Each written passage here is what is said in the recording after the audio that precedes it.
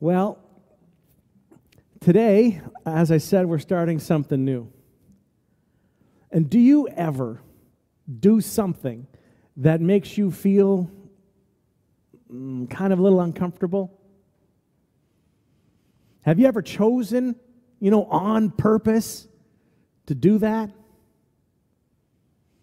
That's what I'm doing right now. When I come up here, I'm fairly comfortable with this part, but I've been processing this, and I've been thinking about this, I've been reading about it, I've been studying, I've been praying, I've been discussing, more focused for probably the last 3 years, but certainly more intentionally for the last year. I have had this date on the calendar for more than 15 months. It's hell. No one likes hell. I'm pretty sure you don't like hell. You don't like the idea of it. You don't want people talking about it. Anybody that you come across who seems to have any kind of interest in the concept of hell, we all kind of want to just stay away from that person, right? And yet here I am. And here you are. Today we start looking into hell. The concept of hell, it's one of the greatest stumbling blocks for Western people. We don't like it. For some of us, it's a deal breaker. Peter Kreeft, he wrote, of all the doctrines in Christianity, hell is probably the most difficult to defend, the most burdensome to believe, and the first to be abandoned. Maybe you agree with Peter too. Many are appalled at the idea of a place of punishment for those who don't trust Christ. Their reaction is more than just doubt. It's more like repulsion of the whole concept. And as you might expect, throughout history, there has been more than one view of hell expressed. It's not a universally agreed upon doctrine in terms of all the details. There have been numerous takes on hell, and with varying degree of support throughout history, throughout the centuries, really.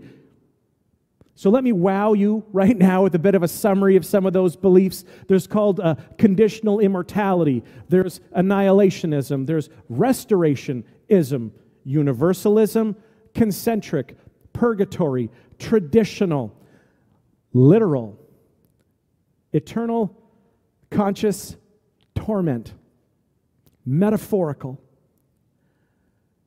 separationism.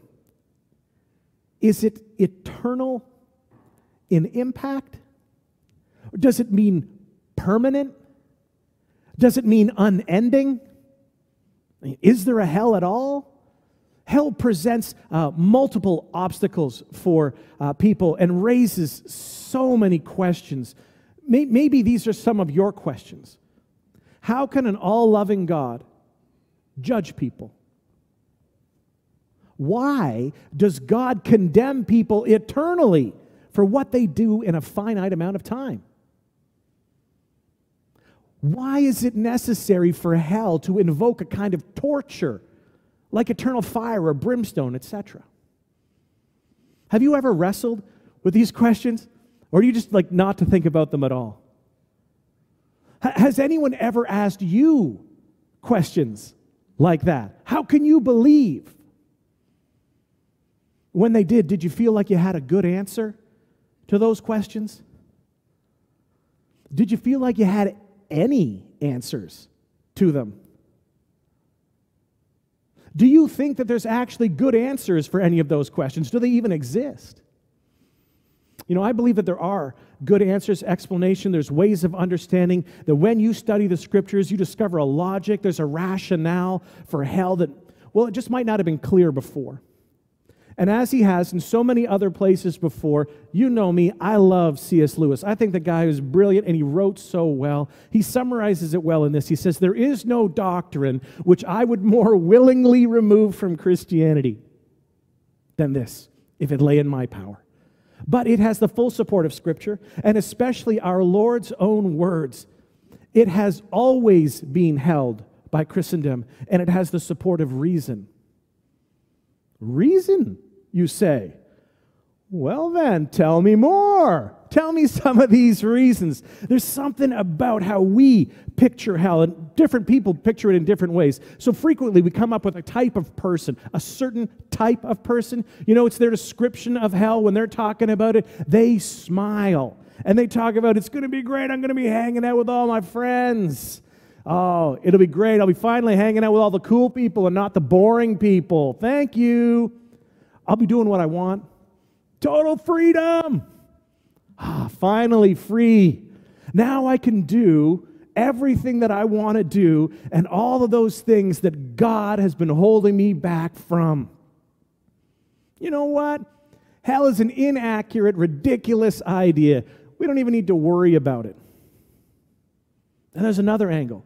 It comes discussions, more depictions of hell, and here we get a little bit more of the attitude rolling, okay? Talking about hell kind of feels powerful, right? It feels tough, heavy with bad boy, bad girl, heavy metal, anti-establishment imagery, makes us feel strong, cool, and powerful. You're not going to tell me what to do. You know, it's that rebellious ne'er-do-well who gets away with it all. It's rock and roll, baby. Finally free. Hell is perfectly within my lifestyle. Darkness, decadence, and debauchery. The triple D of rebellious good times. But that's not the way that I first really encountered the idea of hell. I mean, I'd seen those kinds of things from a distance, but they didn't really have any interest for me. That was not appealing. I was kind of young to people and hell to each other. It's a problem for Christians in general to deal with, to understand and to receive their own faith, to make it their own, and then to figure out how you might speak about that to other people. We tend to mimic what we've heard. And at Into One, we regularly speak about faith as a pursuit, a lifelong pursuit. It's an earnest pursuit of Jesus, after Jesus, towards Jesus, day after day, year after year. It is not faith as a single prayer, a single moment in time, and a moment that might have been under duress. One of those strategies leads towards growing maturity. The other one leads to ongoing immaturity. The presentation that night at camp was driven by the idea that fear would motivate people toward long-lasting faith in Christ, which, and this doesn't take much in the way of analysis to see, doesn't work well long term, right? Fear is a classic motivator, right? It favors power, favors control, not genuine heart change, not motivated life-giving interest. So don't get me wrong. It's not as though you can't motivate people through fear. And you even see it throughout Scripture. There's a reverent respect for God. And His judgment on sin is one reason why we respond to His mercy and trust. We accept His offer of forgiveness because we understand we need it. Proverbs 9, verse 10, the fear of the Lord is the beginning of wisdom, and knowledge of the Holy One is understanding. Philippians 2:12, therefore, my dear friends, as you have always obeyed, not only in my presence, but now much more in my absence, continue to work out your salvation with fear and trembling. Respect. Honor. But presentations like the one that I got at camp that summer, they elevate fear as the primary, as the exclusive reason to trust in Christ. It's a bait and switch. It's not about respect. It's not about love. It's not about loyalty. It's just be afraid. Moreover, when fear is our motivation, it will rarely, if ever, translate into a life of discipleship. Mishandling this doctrine of hell and the reality of God's judgment on our sin can even damage a person's faith, as I have unfortunately witnessed over and over again in my life. So what is hell? What's its purpose? Is it a place?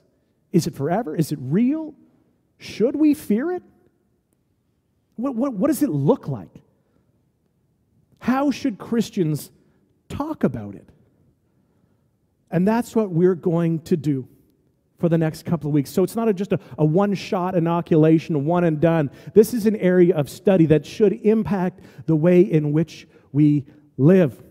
This is part 1 of 3 to be treated as a single sermon, if you will. Part 1 of 3, the units, they are not separate parts. At the end of the 3rd episode, this will not be a fully explained and understood doctrine, okay? Hell will be something that you need to think through.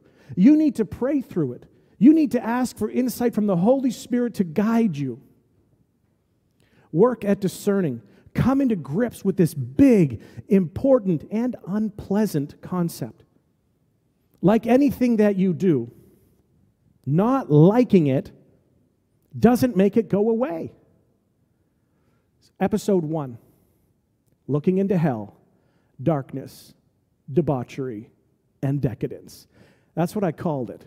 So who wouldn't want to spend some time looking at that, right? So let's take a peek.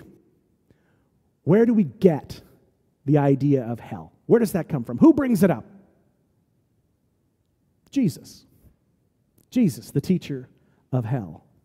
One reason, and it is a big one reason that we need to talk about hell is that it's not simply a peripheral issue. It's connected closely with the person of Jesus and his teaching. So I can sympathize with the well-known atheist Bertrand Russell when he says, there is one very serious defect to my mind in Christ's moral character, and that is he believed in hell. Now, I agree with his understanding that the rejection of hell entails a rejection of Jesus. If we want to answer the question, why hell? Then we need to look at Jesus. We look at Jesus all the time anyways. We need to keep looking at him in this area as well. What did he think about hell? What did he teach about hell? Did it ever come up? And I say this, it's important about Jesus because most people in the Western world, well, they like Jesus. They don't really like Christians necessarily, but they like Jesus. They like him. They like all the love talk. And he was even New Age thinkers like Deepak Chopra, they write books about Jesus as a mystic, as a guru of Eastern religion. And some Christians talk about being red-letter Christians because they want to emphasize obedience to the specific teachings of Jesus in the Bible, prioritizing those over the writings of Paul, over the rest of the New Testament. People, they often say that they don't like the Old Testament God. I mean, that guy seems kind of angry and full of wrath. He's always punishing people. Well, that's what sometimes people think. And people are generally warmer in their impression of the New Testament because of Jesus. They like Jesus, who seems to be more about love and grace and teaching helpful spiritual ideas. The problem with that is that it's not entirely true. We get most of our theological understanding of hell not from the Old Testament, but from the words of Jesus. And all of this talk about eternal punishment, it's not in the Old Testament, it's in the New Testament. We don't get a clear, refined doctrine of hell in the Bible until we get to Jesus. And he is the one who most explicitly and directly taught about its existence and its nature. So if you divide up the teaching of Jesus into various subjects, about 13%, I didn't do that calculation myself, about 13% of Jesus' teachings in his parables are about hell, judgment, punishment, and the wrath of God. Here's some examples, stuff that maybe you've heard from Jesus. Start with Matthew 25, verse 41. Then he will say to those on the left, "Depart from me, you who are cursed, into the eternal fire prepared for the devil and his angels." Verse 46, then they will go away to eternal punishment, but the righteous to eternal life.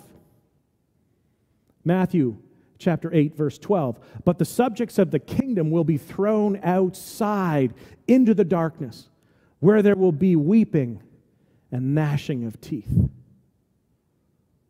Mark chapter 9, verse 43. If your hand causes you to stumble, cut it off. It's better for you to enter life maimed than with two hands and go into hell, where the fire never goes out. Verse 48. Where the worms that eat them do not die, and the fire is not quenched. If you want to get rid of hell, then you're going to have to get rid of Jesus.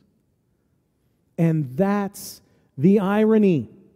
If we're going to say that the love of God was emphasized to a greater extent by Jesus in the New Testament, we have to also acknowledge that the wrath of God also gets ratcheted up in the New Testament.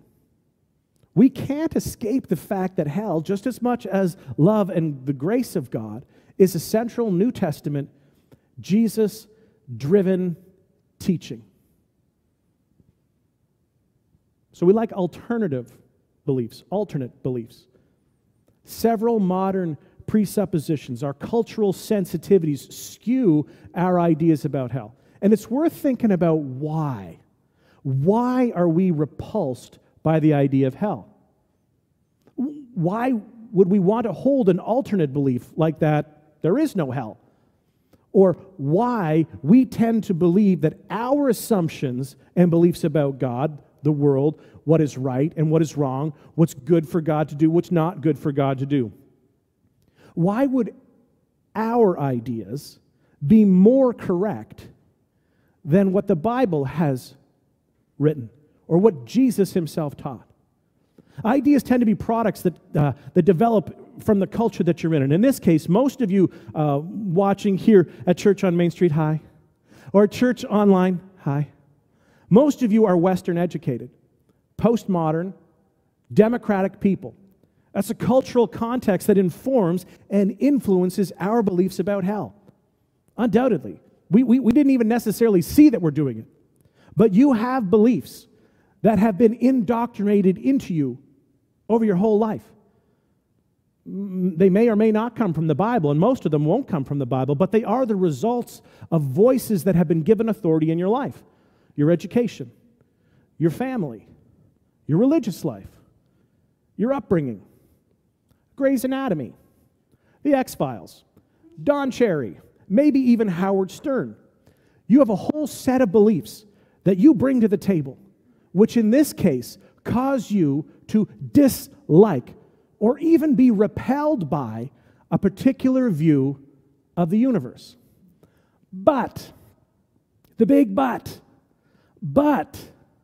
being repelled by hell or any other Christian doctrine is not enough to prove that it's not real or that it doesn't rationally make sense. It just means, and let's be honest, it just means that you don't like it. But not liking something is not a sufficient way of discerning what is true or false. No, we certainly need to examine how we feel, but we need to push a little deeper. Why? Why don't we like it? What is it about it? What alternate beliefs do we hold that we need to examine and to question? I don't like hell. I don't like the idea of it. I know students that I have mentored for years that were enthusiastic, vibrant in Christian faith, that have decided that they don't like hell. So they can't be a Christian anymore. It seems like it's an okay thing for them to now give up everything based on how they feel. They give up all of Christianity without ever engaging in its rationale, any evidence. They give it all up as if it was worth nothing because they have met with a pushback. Alternate beliefs that they weren't prepared for. And they feel this way, not all the time, but frequently, because they have a boyfriend, because they have a girlfriend. That person doesn't take Jesus as seriously. If hell is real, then there is a possibility that these people that they care for might just be destined for a Christless eternity in hell. And they don't like the idea of that. Not liking it is something that I fully understand, I can fully appreciate. So they decide that nothing about any of the rest of Christianity is valid. And I know these people. I've spoken to these people. I love these people. These people, I have a shared history with them for years and years. But there's no discussing it when it comes to matters of the heart. I like this person. But liking the person doesn't make anything else more right or more wrong. It honestly becomes a distraction just from thinking clearly, being honest. Others have family members that have chosen to not be involved in the earnest pursuit of Jesus, and they don't think it's fair for their beloved family members, as they put it, to get in trouble from God. Let me make this clear. I am not in charge of who does or does not go to heaven. All right? It's not in my job description. I can't grant you clemency. I genuinely hope that I will see all kinds of unexpected people in heaven. My hope is that God works in ways that are far more mysterious than I can explain. And I love my God for His creativity and His passionate love that seeks. Over my life, study of Scripture and Christianity, I've always regularly encountered ideas that were very counterintuitive to my views at the time.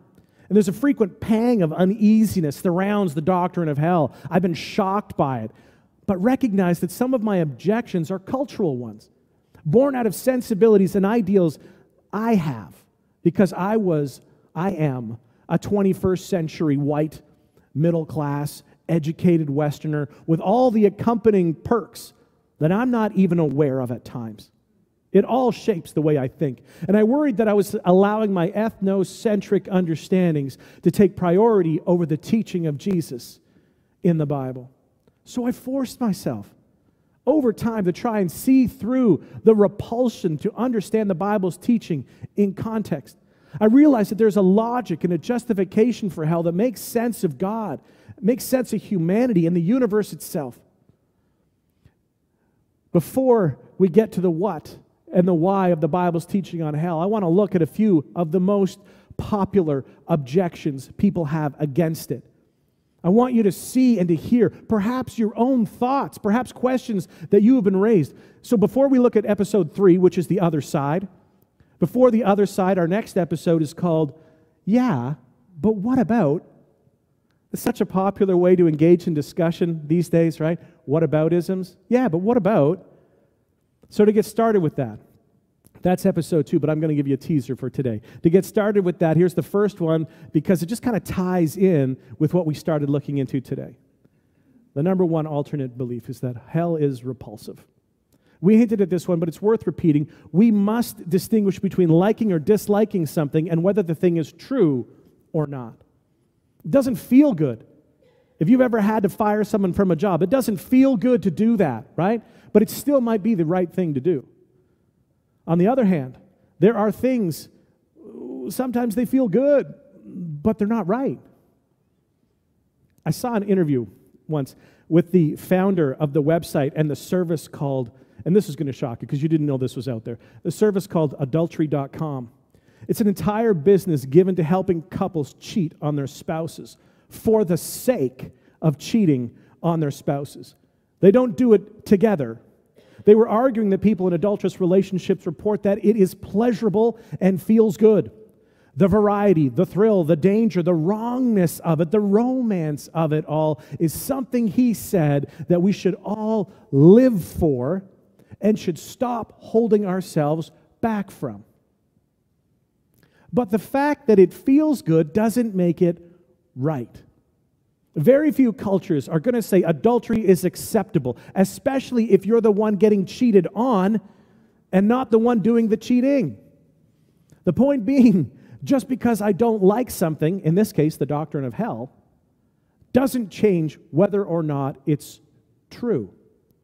Now, please remember, we are in the midst of a discussion here. We are not done. This is what we call episode 1. It is part 1 of a longer sermon that has 3 weeks to it. All right? There's lots more to come, and it might not always be fun, but hopefully it will help you to engage in thought and study and prayer. It will help us also get ready to begin the countdown by the end of November, the countdown to Christmas. And then we'll be in a good place to consider our need for a Savior. Not just the need, but the wonder and the beauty and the possibility of God at work on our behalf. So there is a larger plan. We talk about hell for a while. We talk about some of the problems with hell. What does hell look like? And then when we get to the end of that, Advent will start. And then together as a community, we will count down. We will anticipate. We will long for the coming of our Savior. We will prepare ourselves so that when Christmas arrives, we will be in a state ready to receive God's gift for us. Not just in a state of presents. There is a Christian truth that kind of gets lost in the preparation for Christmas. And that's why I know I need help sometimes getting ready for it. It's on the calendar I know it's coming. It's a Christian thing. I do it. It's like my job. But sometimes I forget for me. And we can program, we can schedule, we can tell the story, but we miss the whole thing. We miss the sense of longing that existed before the first coming of Christ. The darkness that was in the culture, the longing, the begging that had gone on. God, send us a Savior. You promised Messiah. We're ready for Messiah. I want to help you be ready this year for Messiah. So we're going to talk about something that's dark and important and heavy, but it is definitely part of a pathway to get you prepared for Christmas. That's the plan. That's where we're going. That's why it lines up with this time. And I hope that you'll come back. I hope that you'll come back to hear, yeah, but what about? And then I hope you'll come back after that to hear the other side. So we get this picture of hell, maybe not completely settled, but we'll get it at least in a place where we can think about it without having to just turn our brains away.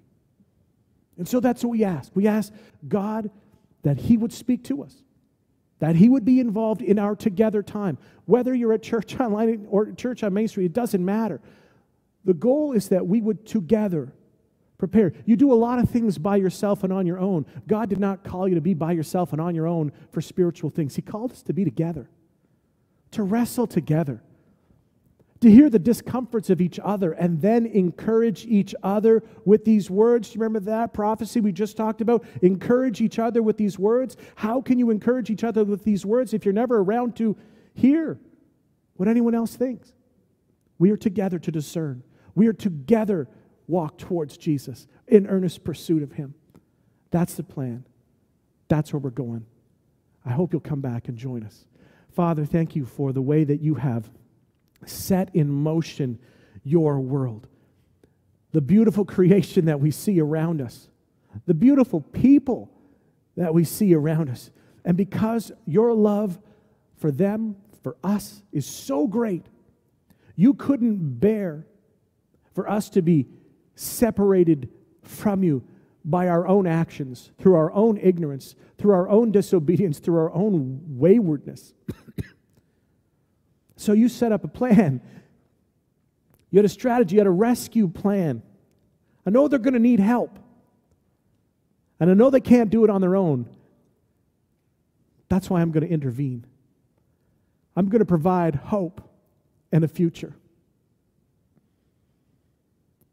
I'm going to let them have my son Jesus.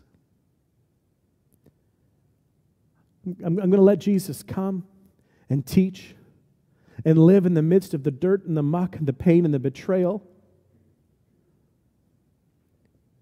And they can watch how He lives.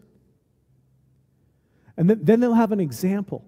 They'll have a reference point. They'll have a story they can go back to. We don't all have to just behave like this. We could behave like Jesus behaved. We could live like He lived. We can want that. We can see the hope that's in that. And then when Jesus died, the things that He opened up for us that we had no idea that we needed. Oh, God, thank you. Thank you for the kindness and grace that you showed, that you continue to display. Help us to see that as we continue in earnest pursuit of you. Thank you. Thanks for what you have done on our behalf and continue to do on our behalf. Take us forward into this week wisely informed, that we might live in such a way that we would honor you, we would respect the people around us, and we would call these people to a different way of living, not through our wagging finger and our angry declarations, but by our lives showing that there is a story that is alternate. We'll tell them the truth when we have the opportunity, and we will continue to point towards Jesus, our hope and our future. Bless these, my friends, now, I pray in Jesus' name. Amen.